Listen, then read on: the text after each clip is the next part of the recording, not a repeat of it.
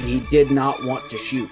Versus if you went back and you looked at the games in the Bahamas when we're playing Baja Blast Tech, he's letting those things fly. Cal was the coach of at least my childhood. I mean, I was always a tubby guy. I was a tubby kid growing up. Just take Muhammad Ali at They center. need to They have have actually to be played for Kentucky University of Players. Kentucky. Oh, daggone it, guys. I did not prepare for this. because they're both going to be key contributors to a national championship team. No, do not tell me to relax, Zach, because I'm all in on this squad and it's going to happen.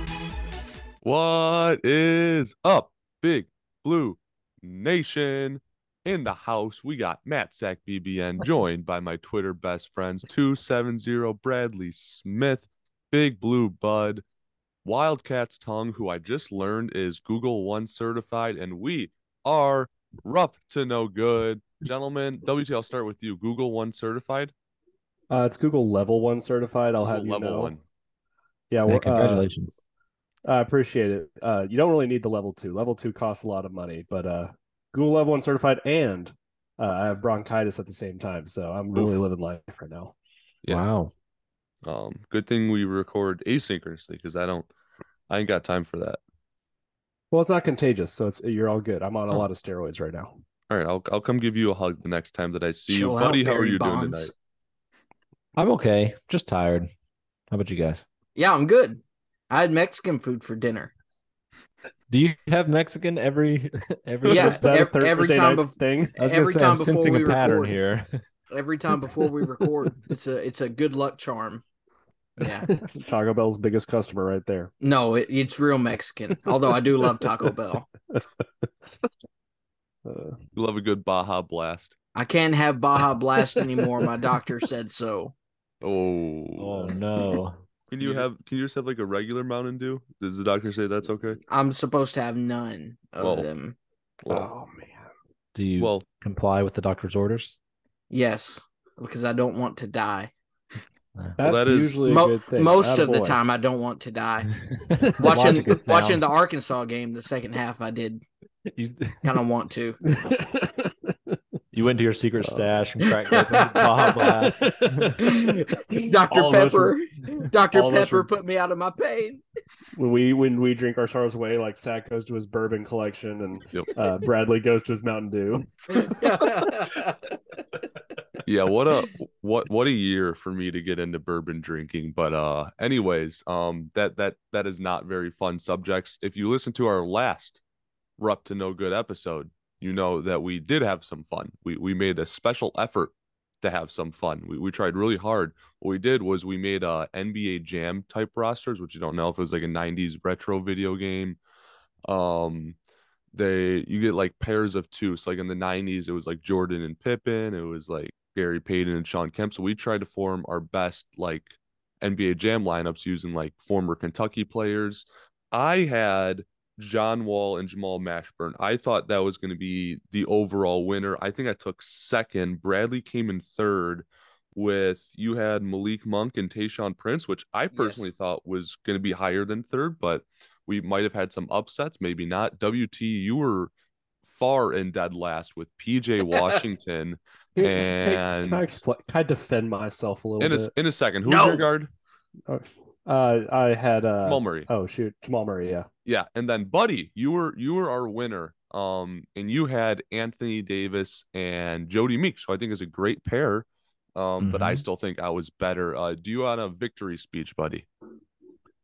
I just want to thank my parents. I want to thank all my friends and fans on Twitter who just knew that I know ball more than some others that we won't name.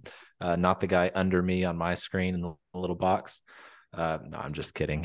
He won the ball nowhere's pole, but I won this one. I still think my team was best, but yes. So thank you all.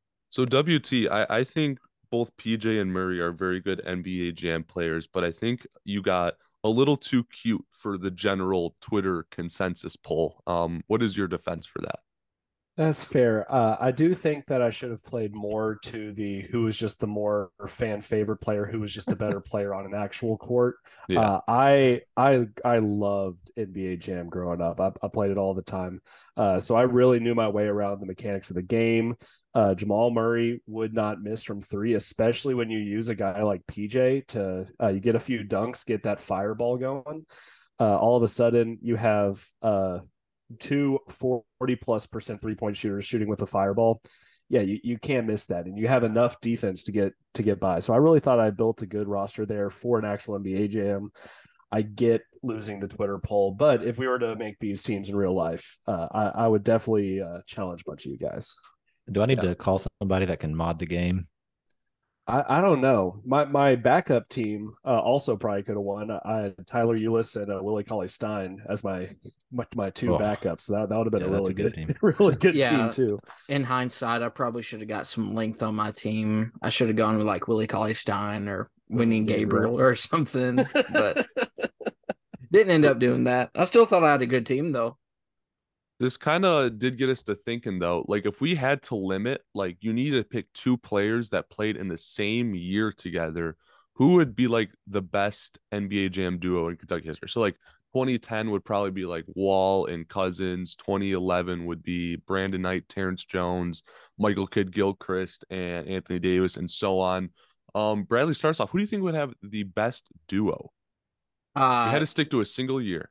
There are a lot of good options, but I think probably 16-17 was some combination of the three of Fox, Monk, and Bam. Off of NBA Jam competition, I'd probably go Monk and Bam. But you could definitely have an argument for Fox in there, but I think that 16-17 team, probably the best. WT, you're our NBA Jam expert. Do you concur with that opinion? I'm an NBA Jam expert, but I'm definitely not a Kentucky basketball history I'd say pre 2005 expert. So I'm sure there's going to be some old head listening to the podcast be like, no, it was Jack Givens and whoever he played with. Like Dirk Minifield. Dirk Minifield would honestly be. He would be goated. I think the easy answer is 2010 with John Wall and DeMarcus Cousins, but they do have a 3-point deficiency. You do need a good 3-point shooter for those matchups against a good shot blocker. So I honestly think that 2018, 2019 with Keldon Johnson and PJ Washington, or 2019, 2020 with Emmanuel Quickley and Nick Richards would be really, really good rosters because you have inside presence, 3-point shooting, defense, on both of those squads. Yeah, it's hard because I feel like a lot of teams I like want to double down on like the same positions. It's like you said in 2010, not the same positions, but you have Wall and Cousins who in NBA Jam they don't really space out the floor. And then I go to like 2017 and it's like I have Fox and Monk, and then you're a little small. Same thing with 16 with Eulis and Murray, you're a little small. 2014 and 15, maybe the most dominant team in Kentucky basketball history. You're going Towns and Cauley Stein, so it is You're gonna get pickpocketed all day. Difficult, yeah. I feel like Shea and Kevin Knox might be a little sneaky because they both have very good length, but they also got perimeter skills. That would be a Kevin Knox matchup. And surprisingly, even though it was the worst year in Kentucky basketball history, a Daimion Mintz Isaiah Jackson team would probably also do pretty well just in an NBA Jam setting. That's really bold of you. Hear me out. Not to go Devin Askew, Cam Fletcher. Hear me out though. Oh, man. Hear me out. Ready? DJ Wagner and Justin Edwards. Ooh, yes. Interesting. Reading Bradshaw clear. TBD. Well, honestly, that would be good. It's almost like this whole segment might be foreshadowing something that might be showing up on Twitter this weekend. That's crazy. Wow. Well, what? Yeah. Hold on. So be on the lookout. I haven't decided if this is going to go on the Rep to No Good account or the WT account, but don't be selfish. On the lookout for a little bit. I'll put on the Rep to No Good because we're talking about it. But look out for a Twitter poll bracket if Elon lets us tweet more than twice a day. So thanks, Elon. But that's enough fun for one episode. I guess we had to talk a little bit more fun. We get to talk about the Florida game before we get into depressing topics.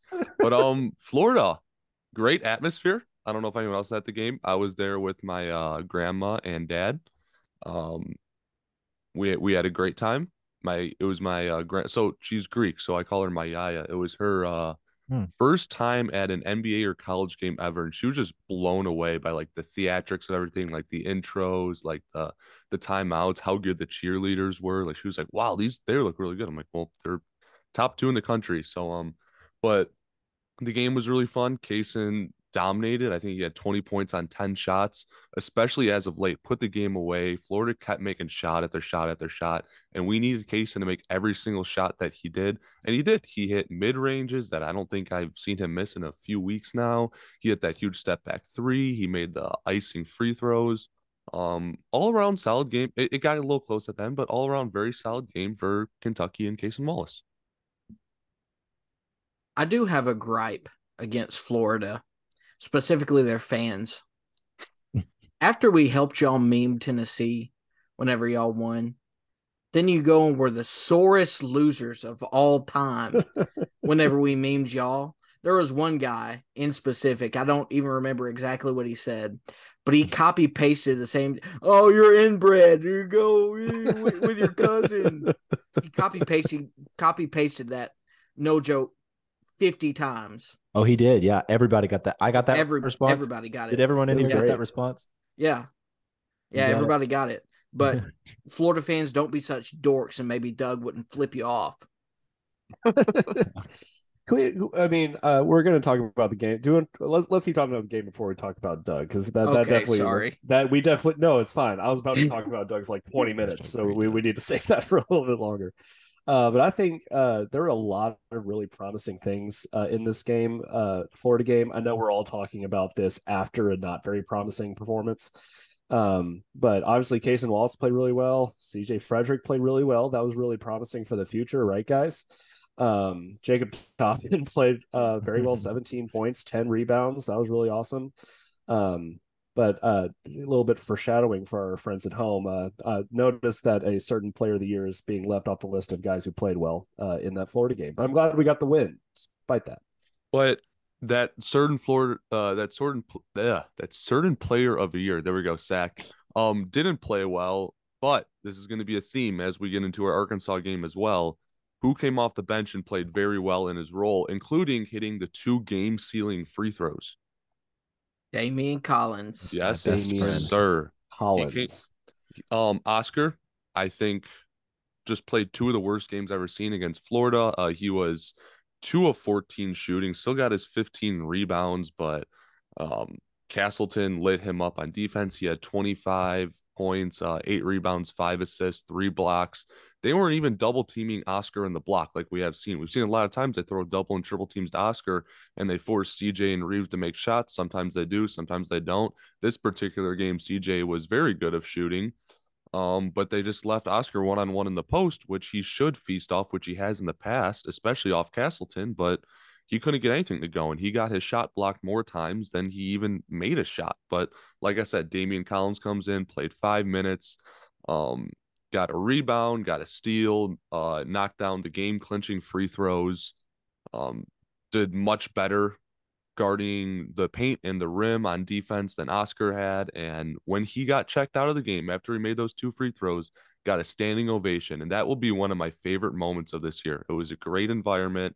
Rupp was rocking. Daimion just sealed the game. And all of Rupp Arena stood on their feet because they know how special of a moment that was for Daimion to go out there and win that game for us. My favorite Daimion Collins stat from this past week is he played 13 minutes and mostly at the 5. Did he play any 4 this week? I think a little bit. Oh, never mind. Okay, so either played very little or very little at the 4, all at the 5. Played 13 minutes. He shot 6 free throws this week, which isn't a ton, but for 13 minutes, it's not too bad. Oscar Tshiebwe, who played, I believe, 65 minutes this weekend, or this week, keep saying weekend, 66 minutes, shot 1 free throw. in those two games. So I don't really know what to take from that, whether it's just being aggressive, whether it's just more opportunities, whether it's just natural in how they play the game. But a big physical guy like Oscar playing 2 consecutive games over 30 minutes and only taking 1 free throw, in my opinion, is a little bit concerning. What do you all think? Yeah, and it was one thing when you get like these like Bediako, just a bad matchup for him. He's tall, he's lengthy, he's skinny, but he went up against, is it Mitchell on Arkansas? Yeah. Who is a little bit taller. I think he's 6'10", but he's not like 7'2", like Bediako might be.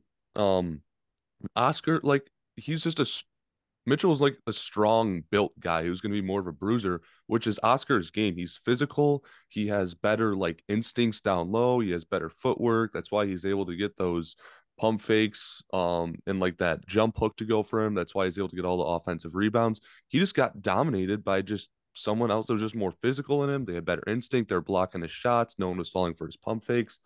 Something's going wrong for Oscar, and I'm not sure what the root of it is. I don't know if it's just when it rains it pours situation, and right now it's just pouring down on Oscar, but it is concerning, especially as we get into this Arkansas game, because not only has it been 2 games in a row, it's been multiple games in the calendar year of 2023 where he just looks unplayable. Unplayable. One thing that gets me about Oscar, especially with the Castleton matchup, he owned him last year.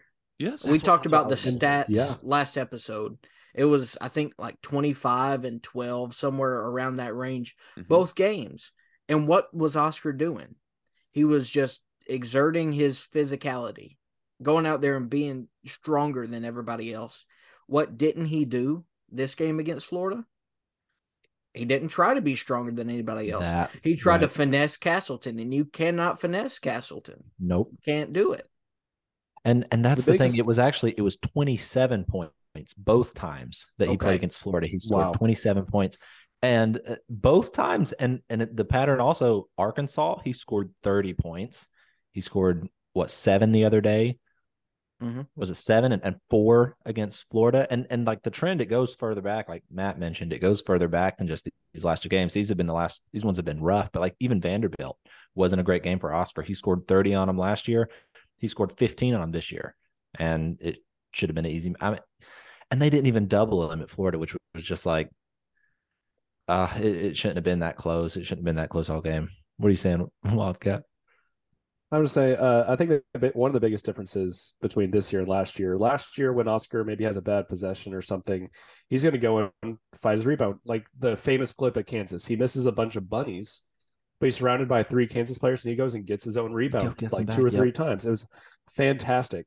Now, whenever a play like that happens, what does he do, guys? Throw his hands up. In the video, he shrugs his shoulders, puts his hand up, and looks over at Cal to make sure he's not taking him out. That is frustrating to watch as a fan, because this is not if this was a guy that's known for having an attitude, then we look past it. That we have in the past. But for a guy that's known, like even outside of our fan base, for having this great attitude off the court, to have that sort of like shrug, not my fault sort of reaction to those plays, very disheartening. That was just really frustrating to watch as a fan. Yeah, we talk about there's a lot of trends going from that Florida game to that Arkansas game. We talked about Cason Wallace keeping it up on the offensive end. We talked about Oscar Tshiebwe struggling. We talked about Daimion Collins picking up on Oscar Tshiebwe's struggles. Unfortunately, the winning trend did not continue as we lost Arkansas, as we'll talk about. But Chris Livingston, another very good positive trend. I don't think he lit up the stat sheet against Florida, but I think I counted 4 different times I saw him on the ground diving for a ball. I think he closed the game with 4 points. I think he hit 2 very big free throws at the end there. And another guy, when he got checked out of the game, again, didn't light up the stat sheet, but when he got checked out of the game, Big Blue Nation recognized what a great moment, what a great growing experience that was for Chris Livingston, and gave him a standing ovation. Also, that Florida game, something I want to point out. Chris Livingston played a lot of the 4, and Collins played nothing but the 5. And they've looked better in those positions. And I think that's a big part of why they're trending in the right direction. Yep. One thing I wanted to point out about Livingston, We talk about how bad of a whistle that Oscar gets. He just gets hacked and doesn't get any calls. Livingston might get a worse whistle than Oscar. I mean, it's horrible. He gets punched Especially in the face every time he goes to the rim and doesn't get a call. Especially when you look at times when he's on defense. It seems like any time Chris guards a drive, it doesn't matter what he does. It doesn't matter if he backs away, shuffles to the side. He will get called for a blocking foul every single time. And I pointed this out during the game, same as you, Bradley. It's like, imagine if he got the same calls that were called against him. He'd be shooting like 18 free throws a game. It's crazy. Yep. He really would be baby LeBron. Oh, man. But yeah, I feel like we kind of covered the Florida game. Surprisingly, the second biggest Xavier Wheeler fan didn't point out a very fantastic game from Xavier Wheeler off the bench against Florida. Yeah. Yeah. He's been playing well. Field. I think that was his best game coming off the bench, since coming off the bench. Yeah, he was great. 25 minutes, 8 points. Yeah, big fan. 3 assists, no turnovers, 2 steals, 80% shooting. Great game. Also, Xavier Wheeler. I think we missed this a lot against Arkansas. Again, we'll get into it, but I think 6 of his 8 points were him just being faster than everyone else on the court and just sprinting. Have not seen that all year, so I hope we see more of that once he's back fully healthy. But after the Florida game, so first of all, I'm in the eruption zone, front row. I think a lot of people have seen the picture of me now of this one Florida fan that came up, and I'm just like staring at him with like that look that like Jim Halpert gives when he just stares into the camera. That's just how I'm looking at this Florida fan, basically, just kind of like really like this whatever. But he joined a group of fans, 20 of them, about maybe 12 to 20 Florida fans, all had customized jerseys, all in the lower bowl, just making a huge scene of themselves, getting rowdy and rough. And at the end of the game, there's another pod of them upstairs. There's another pod up in the second deck. So a whole bunch made the trip. Them being obnoxious as the game ended, the eruption zone turned and waved them all goodbye, except for one person who made a different gesture, and that, of course, would be the blue coat Doug, showing them all maybe he was pointing to the exit, maybe he was showing them that Kentucky was number 1. He was telling them where to get ice cream. He was telling them where the ice cream line was. The Doug salute. But can we just get a round of applause for Doug? Let's do it. I don't know if my mic picks up noises like clapping. I don't think mine will like allow those. I think the listeners just got like 2 seconds of complete dead silence. But anyways, it's a thought that counts.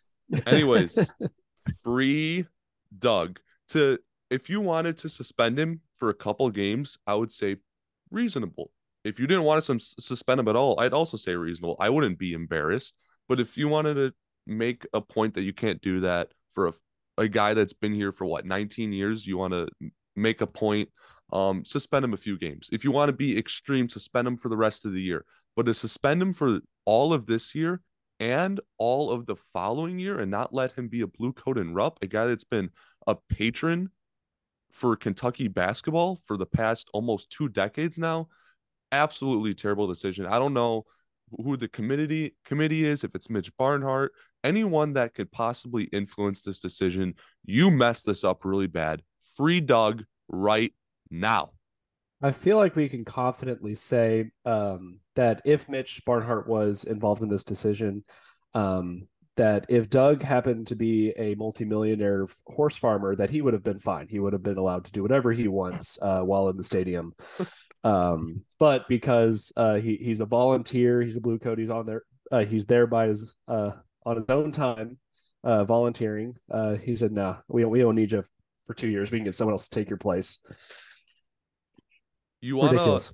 So that there were some people that were like complaining, saying like, "Oh, look at all these people spreading the video. You're gonna get him fired." Which again, spreading the video did get him fired.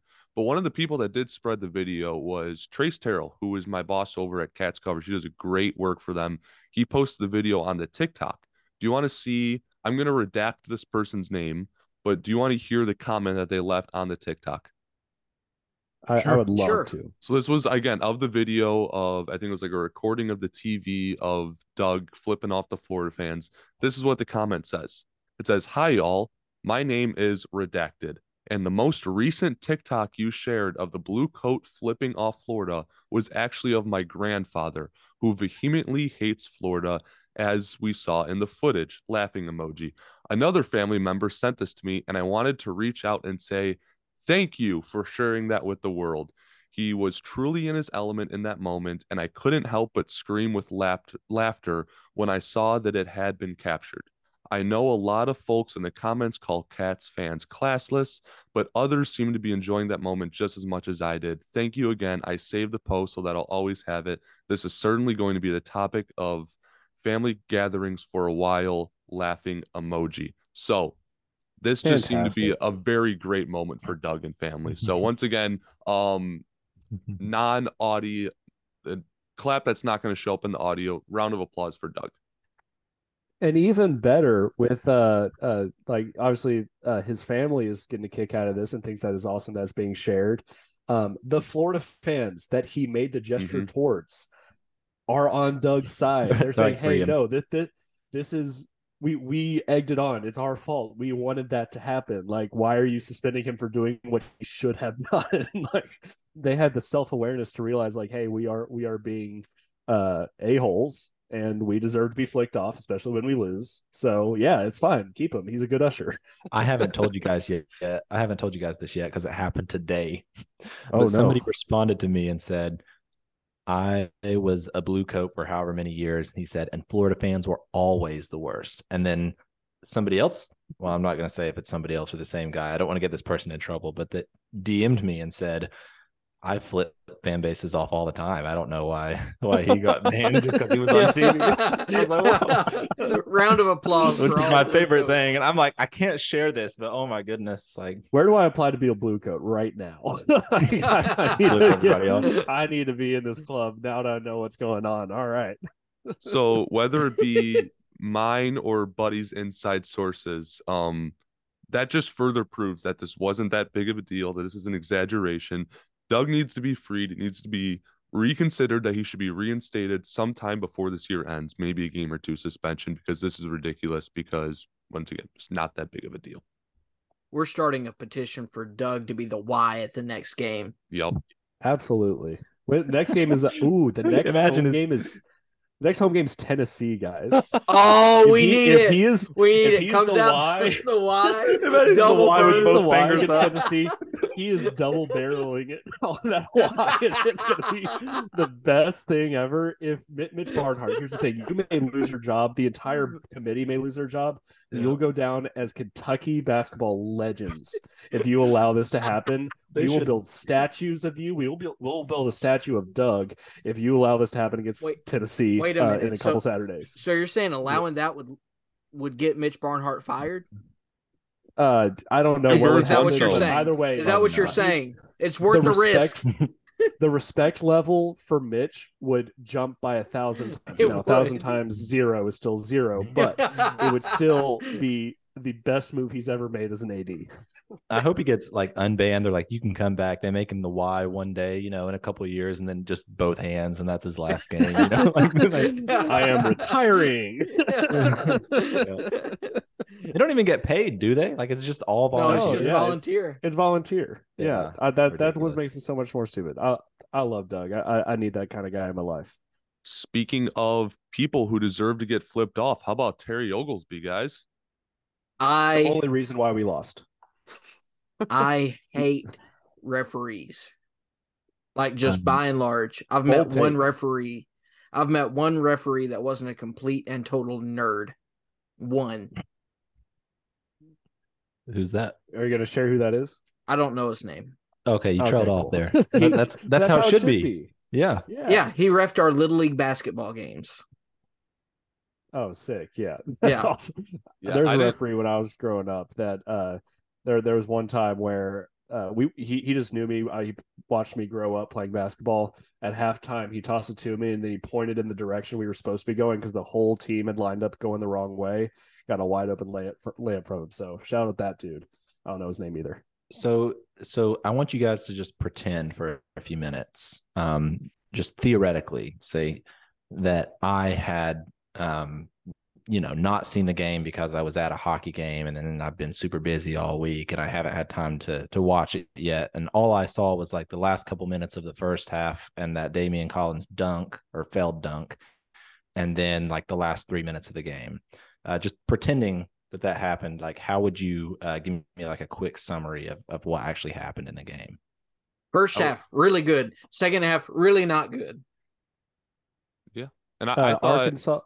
I thought the first half, we were down 1 at half, but I think we should have been up around 8 or so if it wasn't for the aforementioned Terry, who, for the record, I didn't know his name until I saw his name, his phone number, and his address get sent to me in a private message.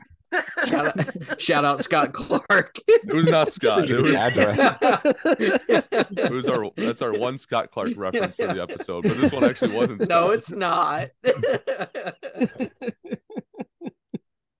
I would buddy, I would say that a lot of the trends from last game we saw continued. Cason Wallace looked phenomenal on offense. Chris Livingston started to put it together. Daimion Collins played very well, but we wish he played more at the expense of Oscar Shibwe, who played very, very poorly and might have lost us the game on his defense. Okay. Yeah, I believe the stat is Arkansas shot like 74% from 2-point range, or at least 74% from at the rim, or something like that. For the game, I had noticed that they scored more points than they usually score. They were well above their average.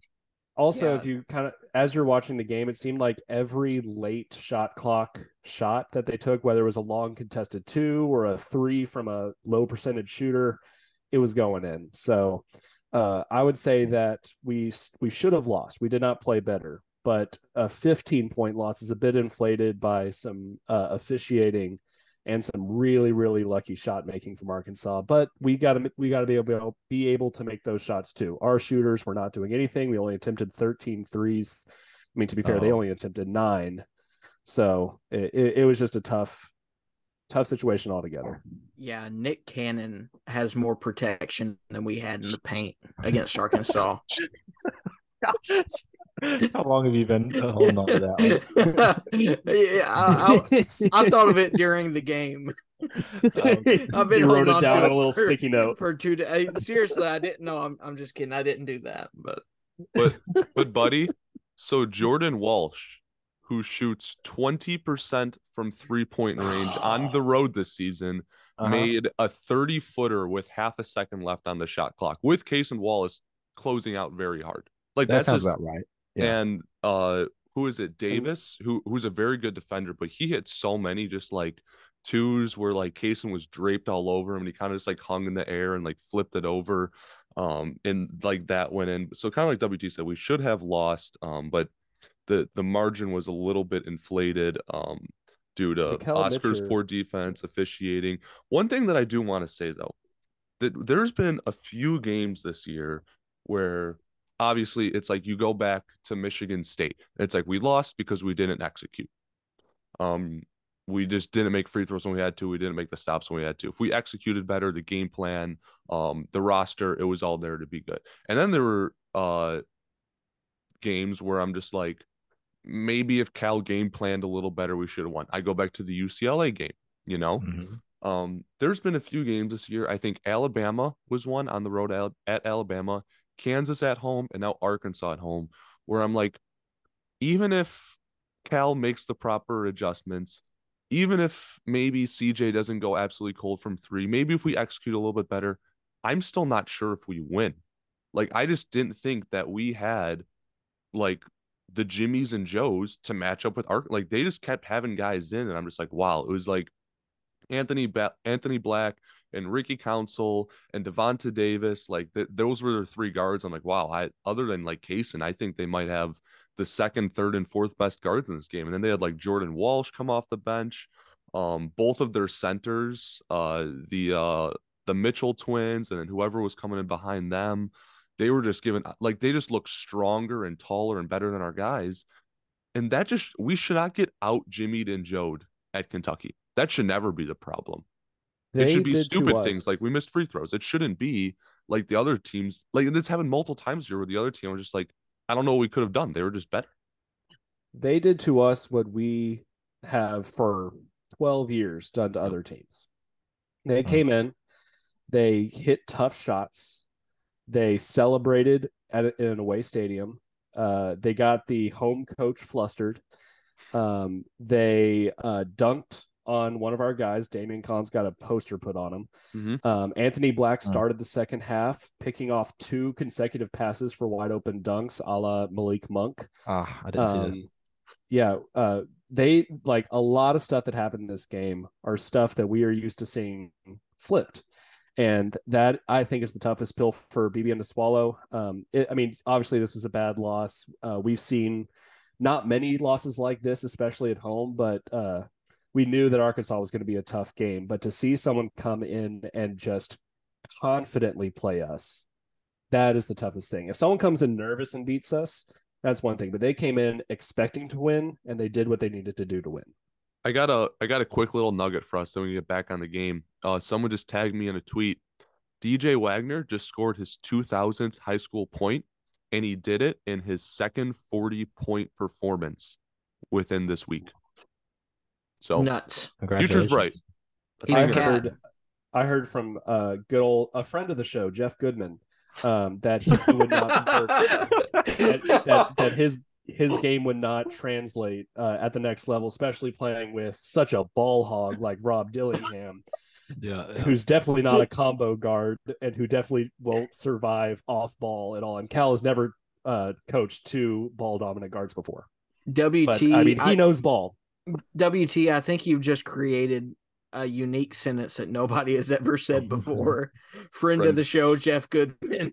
Nobody's ever. You're the first human to speak those words. Oh no, I'm probably the second human. I'm sure Field of 68 has done the same thing. So. Oh yeah. No freak out. Bleep that out. Bleep that out. No freak I'm sure bleep said that. We can't promote them. They're going to unfollow all of us on Twitter. We get more listeners than them. Turn that. We got to bleep out there. WT, speaking of the Jeff Goodman saying what players fit in on, you put out a really interesting graphic, which it had me thinking for a little bit. Maybe we can just completely move on from the Arkansas game. Talk about something more fun. I don't want to talk about it anymore. Yeah, but you put out a graphic, and it's guys that could potentially be on our team next year. And under guards, you had obviously Wagner, Dillingham, CJ Frederick, and Reed Shepard. Under wings, you had Justin Edwards, Antonio Reeves, Chris Livingston, Duthiero. Forward/centers, whatever you want to call them. You got Aaron Bradshaw, Daimion Collins, Ugonna Onyenso, and Lance Ware. So that's 4 deep in 3 different categories, totaling 12 guys. Obviously, not all 12 are going to be here.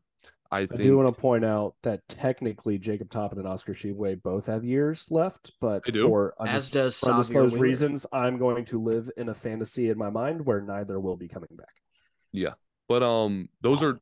Let's focus on those 12 guys. I think it's very safe to assume that Cason is gone 100%, Xavier is gone 100%, Oscar is most likely gone, and Jacob is most likely gone. So if you go down to those 12, that's still 12. Like, we know that Cal's only going to keep 10 to 11 scholarship players, and some of these guys are going to know that the rotation's inevitably going to get cut down to 7. Like, does Daimion come back and share the center position with Aaron, Ugonna, and Ware? Does Ware come back and share that center position? Does Reeves come back knowing all like the wing and guard depth that we have? So if you had to like look ahead and maybe think of like a combination of who you want or maybe who you most likely you'll think will be back, what do you think are like, so we know DJ, Dilly, Reed, Justin and Aaron. So that's 5. So if you want to give like 3 to 4 more that could come back and complement that roster, who do you think most likely and who do you want? Well, who do I want? If I have to choose 3, like non-freshmen, yeah, like I think if you want, it would probably be like Reeves, Livingston, and Collins, right? Maybe a Duke. Right. It would probably be Reeves, Livingston, either Collins or a Duthiero, because I think that 4 position is going to be the toughest one for us to fill because Justin's not really a 4. We definitely don't want like Aaron or Lance playing a 4. Yeah. So I think having Chris and Adu back on the roster is going to be huge, and Daimion. I do think most likely, just kind of reading tea leaves a little bit, I think that the most likely that are back, if I just had to choose three, would be CJ Frederick, probably Chris Livingston, and Daimion Collins. I don't think Antonio Reeves comes back. I know he has a year of eligibility, but he hasn't necessarily expressed a ton of interest in playing one more year of college. Adu Thiero, I do think may or may not. I do think that he may explore some other options. And I will say a fourth that I'm adding on because I don't think he could go anywhere is Lance Ware. He's about to be playing with two other guys from Camden, New Jersey. So I don't think he's going anywhere at all. I'm not saying he's going to play. He may not have any role next year. But I do think he stays on the roster. Now, did I hear you misspeak or I mishear you? Did you have Chris coming back or Adu? I had Chris coming back. If he keeps up this stint of like shooting pretty decently, then he may test out the league and just say like, "Hey, I'm ready to go and play in the G League a little bit."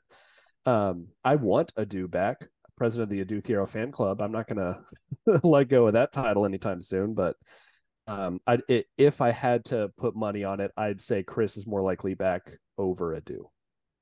Wow. So I'm gonna describe something as I'm gonna call Schrodinger's Cal. All right. So if Chris Livingston plays very well, he will leave and go pro because he's been playing very well. If he plays very bad, he will leave because his camp is mad at how Cal is using him. And we have seen Schrodinger's Cal come out in the past. So I think kind of no matter what happens, Chris Livingston is more than likely going to be gone.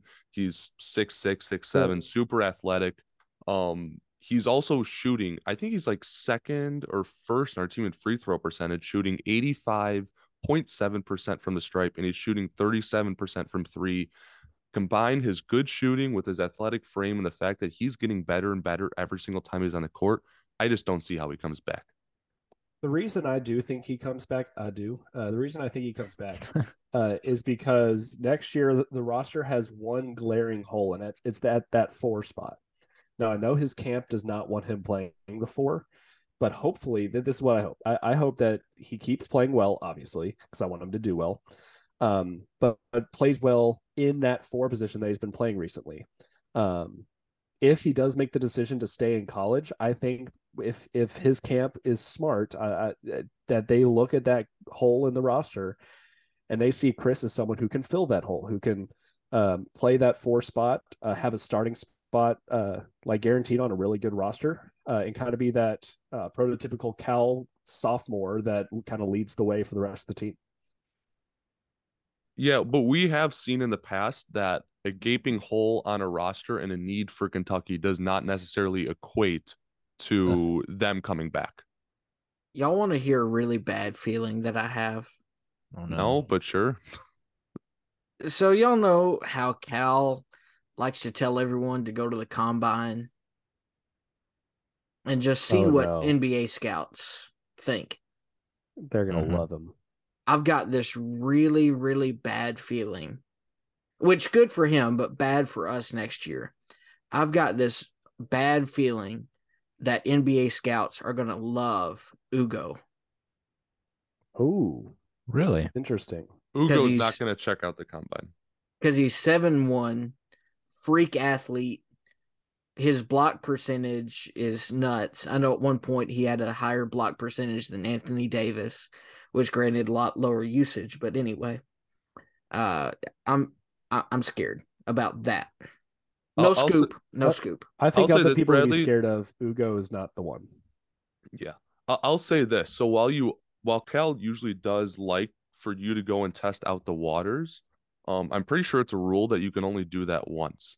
And I think Ugo needs to realize that he is a very big, like, year 2 to year 3 tweener. So if he goes to the combine this year and comes back, and then maybe let's say he just doesn't get a lot of minutes over Aaron Bradshaw, or maybe he has an okay year but not a great year, he no longer has the luxury to go and test it out after a sophomore year going into his junior year, which means that either he's making a blind decision. Maybe he comes back and can't test out the waters, see what he needs to do, or maybe he leaves and completely has no idea if he's going to get drafted or not.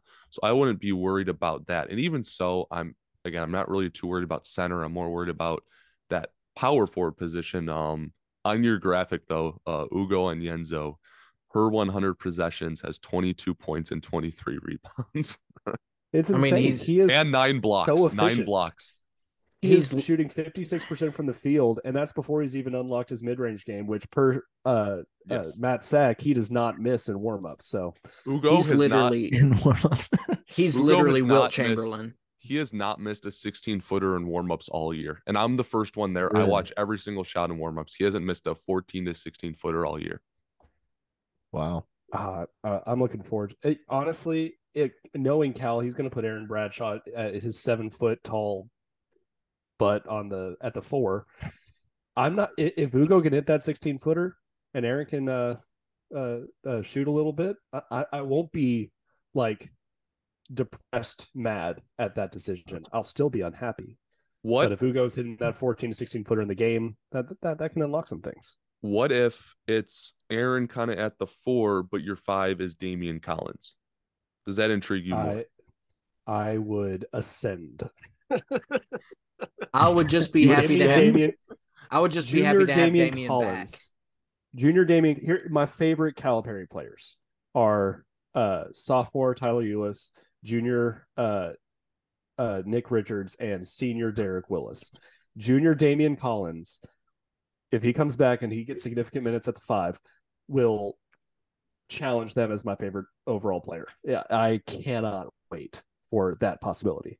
I feel like Aaron, if he's making the 3 as much as he is, I feel like he's not like a post guy, you know.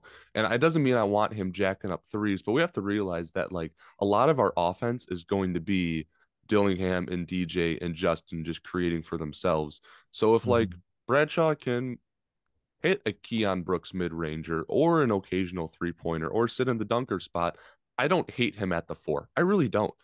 But then on the defensive end, you could put him at the 5 and maybe have Daimion guard the 4, because I think he has great instinct on the perimeter, especially like blocking jump shots and stuff. I know it doesn't sound pretty, but remember, we're not judging sophomore Daimion Collins. We're judging junior Daimion Collins. Daimion is definitely much better at blocking shots, a help side. So if he's guarding the 4, he's going to be able to help Aaron guard that 5 and maybe block a few shots. Exactly. Are you guys not even entertaining the super senior Oscar possibility? Why would we do that? Because if he does make that decision, anything we talk about now just is moot. I would guess that either Aaron or Ugo either goes to the draft or transfers. I would say Daimion Collins probably leaves or transfers. He might be back, but Oscar coming back to this roster, I think, blows some stuff up, because we know we're not going to get 12 scholarships. I would rather some of those 12 scholarships leave from the guards and the wings, because we're pretty stacked there. If we get some of those leaving from our forward and center positions, I think we're in trouble. Has anyone ruined their stock in half a season more than Oscar has? I mean, you're talking about National Player of the Year. Montgomery? Yeah, maybe, but not even this much. You're talking about National Player of the Year. You're talking about most loved man in the state of Kentucky. You're talking about a fringe first-round draft pick who's coming back with aspirations to be a lottery pick, and people aren't even ruling it out. You're talking about one of the highest endorsed athletes in all of college athletics. And now we're talking about a guy that we're not even sure we want back for another year. He's undraftable too. There's not one NBA team that could see what he's doing in pick and roll or even like on offense and think, oh yeah, that translates to the NBA. He's undraftable. If you're talking about pure NBA draft stock, then no, he tanked it unrecoverably. But I'm not sure that like we all wouldn't be right back on the train. He had like a 40 and 20 game the other day. Like we were there. Yeah. If he just does that again, like, I mean, he's just going to remind somebody. It's very possible that he just reminds everybody who he is in a couple games from now. And like, we're right back on board. And everybody's down on Oscar right now, but I think we should realize like, hey, we're still talking about this guy. Part of what made Oscar so special last year was that he was just so consistent. Like he was just good every single game.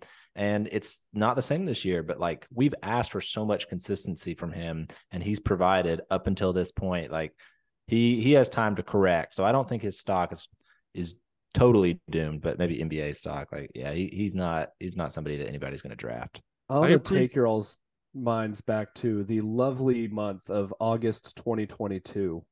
Do y'all remember that post by UK basketball on Twitter of Oscar shooting some threes in practice, and we freaked out saying Oscar is shooting threes. He is now the best player to ever exist in college basketball. He's going to be a lottery pick. It's going to be great. Can we just exist in that moment for the rest of the season? Because I think that my mental health would really improve if I can just live there instead of where we are. I remember telling you guys that his numbers were going to go down this year, and everybody saying there's no evidence for that. That was a fun time. But you don't know. Sorry, buddy. I agreed with you, buddy. Let's go, Matt. But look, going back to this year's roster, I think it was Aaron Gershon. He put out a very interesting post. He put out 3 players that he think would help this year's roster immediately. Former UK players, that is. And then we'll get into listeners' questions because we have a similar one. He kind of confused me because he said, like, don't pick anyone obvious. So, like, no John Wall or Anthony Davis, but like then he include Willie Cauley-Stein, who was like a first team All-American. So like I feel like that's also kind of cheating. But like, before we do this, what's our parameter for, let's just say, obvious? Like not like an all SEC or better player. Okay. Well, there goes one of my picks. Role players. Like they could be starters. Like it would be like the equivalent of, let's say, like Antonio Reeves on this team, or even like Chris Livingston, but like Cason Wallace would be a no. Okay. So like depending on the team, maybe like the 3rd or 4th best player. Okay. So I would personally say one that I think that would be very good. I think I tweeted this out. Little sneaky, Jared Vanderbilt. I think he'd be a great stretch 4. You talk about what does this team like miss? It misses dog. It misses just some like athleticism. I think it really misses dog, and it misses defense and even like some rebounding. I think he brings all of that. Again, like I would like some shooting, but it's like I feel like all the shooting ones is like, does Doran, like, can you get Doran Lamb? Can you get, like, you can't get Malik Monk or Jamal Murray. You can't get Tyler Ulis. So I was kind of stuck on shooting. So I want more like the dog and defense for out. I think Jared Vanderbilt would help a lot. It's kind of like a sneaky pick that I didn't see a lot of people saying. Is Patrick Patterson up for grabs? Oh, I'd say so. Yeah. He was the best, Patrick Patterson player on pre-Cal teams, but not on. Well, that's not saying anything. Yeah. Is Reed Travis up for grabs? Oh, yeah. I'm not sure he helps rim protection at center. No, he doesn't. No. But he's. I was trying to think. Anyone that's been really good at rim protection has also been like one of our best players. Right. So I honestly think if we can't pick one of the best 2 players, if you want to get rim protection, you either have to go Olivier Sarr or Marcus Lee. Oh. Because everyone else like it's kind of taken for rim protection. So my pick, I think I would go Derek Willis. I already said he's one of my favorite players, but he would really stretch the floor. His senior year, he was a very underrated defender. He worked on defense. Yes. He was really awesome. He rebounded very well. And I think a player like that would change the offense entirely because Jacob's been playing very well, but he obviously doesn't stretch the floor as much as we would like. And with the struggles that we've had on offense, I think having a pure stretch 4 would be really helpful. So I went Vanderbilt. You went Willis. Bradley, you went with Patrick Patterson. Buddy, who did you have? You picked Vanderbilt because I think he would have been one of our best players if he hadn't got injured, right? He probably would have been. That team still had Knox and Shy, so probably not. He would have been 3rd. I was gonna say well, I was thinking I was gonna say Sarr. There is this one kid that's like really, he didn't score a lot of points at Kentucky, but he was very athletic. Shaden Sharp. I think he would help this team if he were here. Olivier Sarr was the name I was thinking. Can I change my pick? Of course. Oh yeah, go ahead. Give me Dominique Hawkins, actually. Ooh, Great pick. Really good That's a great defense, pick. just grit and toughness. He'll be a guy that you put out there and you don't have to worry about him playing hard, which is something I think this team has lacked except for like 2 guys. And you know Another what? thing I this bet he team would has go lacked is under a leadership. screen. Yeah. Leadership. But he would go under a screen too, and he'd be a good backup combo guard at almost any of those guard positions. Yeah. Good pick, Brad. So moving into listeners' questions, Bradley, you commented to this comment from at YRG_microwave, actual friend of the show. You said you wanted this one and no one else gets to have it. He says, if you could add one non-UK player to our team, who would it be? Don't say Zach Edey. I'm assuming he means like presence, like you can't get like Zion or Kevin Durant. So one active college player. Who would you add, Bradley? Okay. He said 1. I have 8 listed. And Jeez. Way to go above and beyond. and after this, you're going to realize a theme, and I'll tell you a theme. Oh, boy. Well, this first one is not active, but anyway, Pat Baldwin Jr. He's Okay. someone that was rumored a lot to maybe possibly transfer. That didn't end up happening, but he was interested. Terrence Shannon Jr. has been doing a really good job. Good wing defender, somebody's athletic, somebody who is injured but would have helped out a lot pre-injury. Trayvon Brazile, who's at Arkansas right now. Yep. Was formerly at Missouri. Tyree Appleby. He is a guard for Wake Forest. Prior to that was at Florida. You have Antoine Davis. He is the all-time NCAA leader in three-pointers made, and he plays for Detroit Mercy. And I don't have scoop personally from myself, but I've spoken to people who have scoop. He was twerking Kentucky. He wanted to be here more than anybody, and we didn't reach out. He entered the transfer portal, didn't hear anything, and ended up going back to Detroit. Also, Norchad Omier, who is at Miami, formerly at Arkansas State. We didn't really care. Ricky Council, familiar name. He's at Arkansas right now. And this one's kind of corny. Bryce Hopkins. He's at Providence. But anyway, these 8 names, what do they all have in common? Bradley, you went Transfers. on my podcast, Courtside Connect, and said that these are all guys that you would like to see transfer to Kentucky or come to Kentucky in some capacity this offseason. So these were all that Bradley Smith, the portal knower, said that he wanted in June, May, and May. they didn't become Cats. These 8 names all have something in common. Every single one were in the transfer portal, and we didn't reach out or didn't reach out enough. Mm-hmm. We showed interest in Pat Baldwin, not enough, or he'd be at Kentucky right now.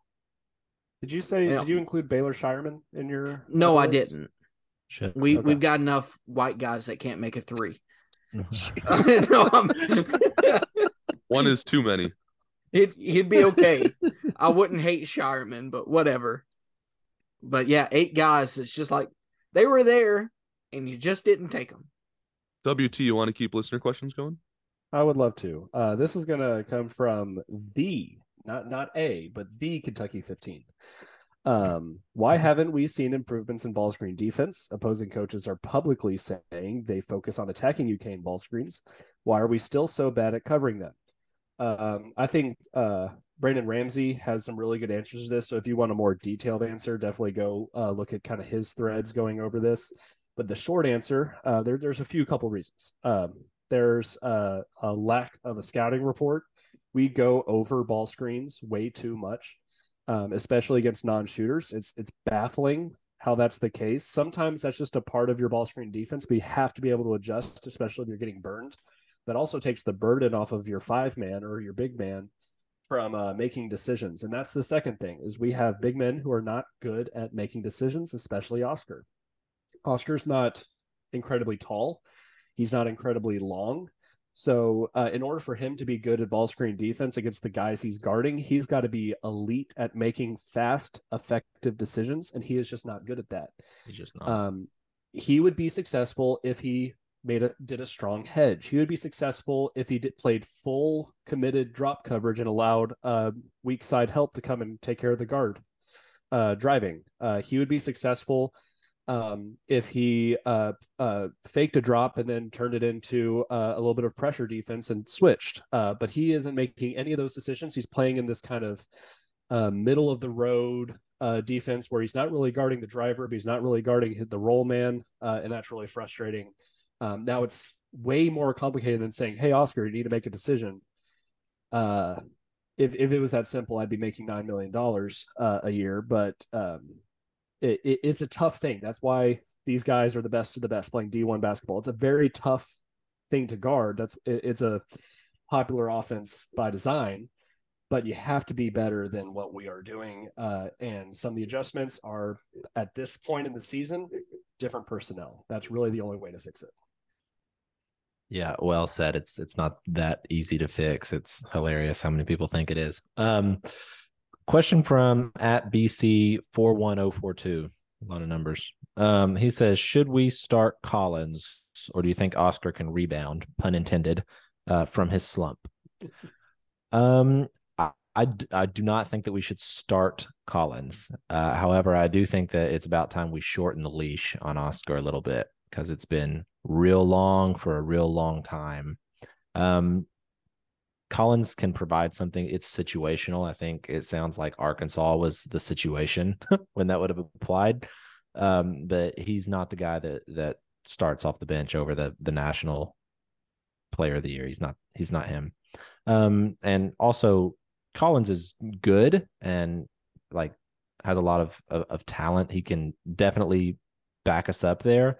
But I think that if he were starting the game, that something would be exposed that we don't want to talk about. So no, but shorten the leash on Oscar a little bit, I think. What do you got, Matt? I do want to say there's not a specific question for this, but I brought up the three players that have been positively trending for us in the past 2 games. Those have been Cason Wallace, Chris Livingston, and Daimion Collins. Do you know what those 3 guys have in common that no one else on our team do? 5 stars. Well, Oscar technically is, but a 5-star that originally committed to Kentucky. That Cal was like, this is my guy. I'm going to recruit you. You're not a transfer. You're not a 4-star, 3-star developmental guy from wherever. 5-star that Cal went out and got. And they've been playing the best the past few games. At least makes you feel better for the upcoming years. At MSAC790, that sounds a little familiar. Yeah. Oh wow. Might be Papa Sack, who should be listening. He says, wasn't pretty, but feel like Xavier and more Daimion minutes would have been a different game. Much of Arkansas's offense were transition and or bailout shots. Thoughts? Yeah. I think Xavier would have helped a lot. I think Cason kind of got tired as the game progressed. We saw that with his few turnovers in the second half. He literally couldn't come out except for that like 1.5 minutes that CJ Frederick ran point guard for. He was expected to create everything on offense and he looked phenomenal. But yeah, I think Xavier could have helped limit some of the turnovers, or at least keep Wallace fresh, maybe keep on the wing for a few possessions. And I think Daimion, yes, would have helped. It would have closed the gap. But like you said, a lot of Arkansas's offense were bailout shots. And that's the thing about bailout shots is you can't really defend them much better, especially not with like a 5'8" point guard. But yeah, missing Xavier Wheeler, who was just coming off 2 of his best games. I think it was a 9-assist performance against Ole Miss on the road, and then the performance that we talked about against Florida. So he would have helped a lot, especially speeding up the offense. So much stall ball in the second half. And yeah, I do think more Daimion minutes would have helped. But how many times have we seen Oscar struggle this year? But then all of a sudden he just got it going and popped off like a 10-2 run all by himself, and fouled get the opposing being in foul trouble. So again, Xavier being injured out of our hands, you got to at least trust your National Player of the Year to not be as bad as he was. But yeah, I think in hindsight, Xavier and Daimion would have helped. But we move on. We go to at Georgia on Saturday. The last time we played them, Oscar had 37 points and 24 rebounds, I believe. Hopefully we could see some continuity. Buddy, what is your prediction for this Saturday? So first I want to point out that my prediction last week was within 1 point. I got one team correct, and I think I got the other one was off 1 point. Or somebody told me that. I'm not actually sure if that's true. I didn't go back and double check, but someone told me that's the case. So that's three for Buddy. I don't know how high you guys are on the scoreboard, but my prediction next week will go 76 to 62. I think we're gonna put it to him. Who's your MVP? MVP's Oscar. He's back. Nice. Well, Buddy, you were 1 point off. I was 0 points off. I had the Florida score perfect. Oh my 72, 72 to 67. I actually don't remember what I said on the pod, but I tweeted that out Saturday morning. No. I might have been right. I might have been right. I don't remember what I said on the pod, but regardless, I am going to go with the score of, I'm going to say 81 to 73. The Cats are going to win, and Cason Wallace is going to be our MVP for the third straight game. WT, go ahead. All right. I'm going to go 74 to 72. And our MVP, I don't think he will have the best game overall, but the game will end on a last 5 seconds drive and scoop by Chris Livingston to put us up 2 in the waiting seconds. It won't be a pretty game, especially because Georgia's going to let Oscar do his thing, and he's kind of in a slump right now, but that Chris Livingston scoop layup at the end is going to be a sweet, sweet, sweet thing for BBN. You know what? Cal's going to have these boys mad. He's going to have them ready to play. They're going to come out knocking down threes, playing defense, playing hard, playing good. Cats are going to win 108 to 62. I love your predictions. MVP Antonio Reeves. And he will set the UK record for three-pointers made in the game. Eventually, you're going to get that. That's like the third time he set that, according to your predictions. That's awesome. Let's go! Let's go beat Georgia. Let's go beat Mississippi State. So when we talk to y'all next week, we have a pair of positive Kentucky wins to talk about. Thank y'all for listening this week. Go Cats, baby. Woo! Bye-bye. Go Cats! Cason Wallace is good at basketball.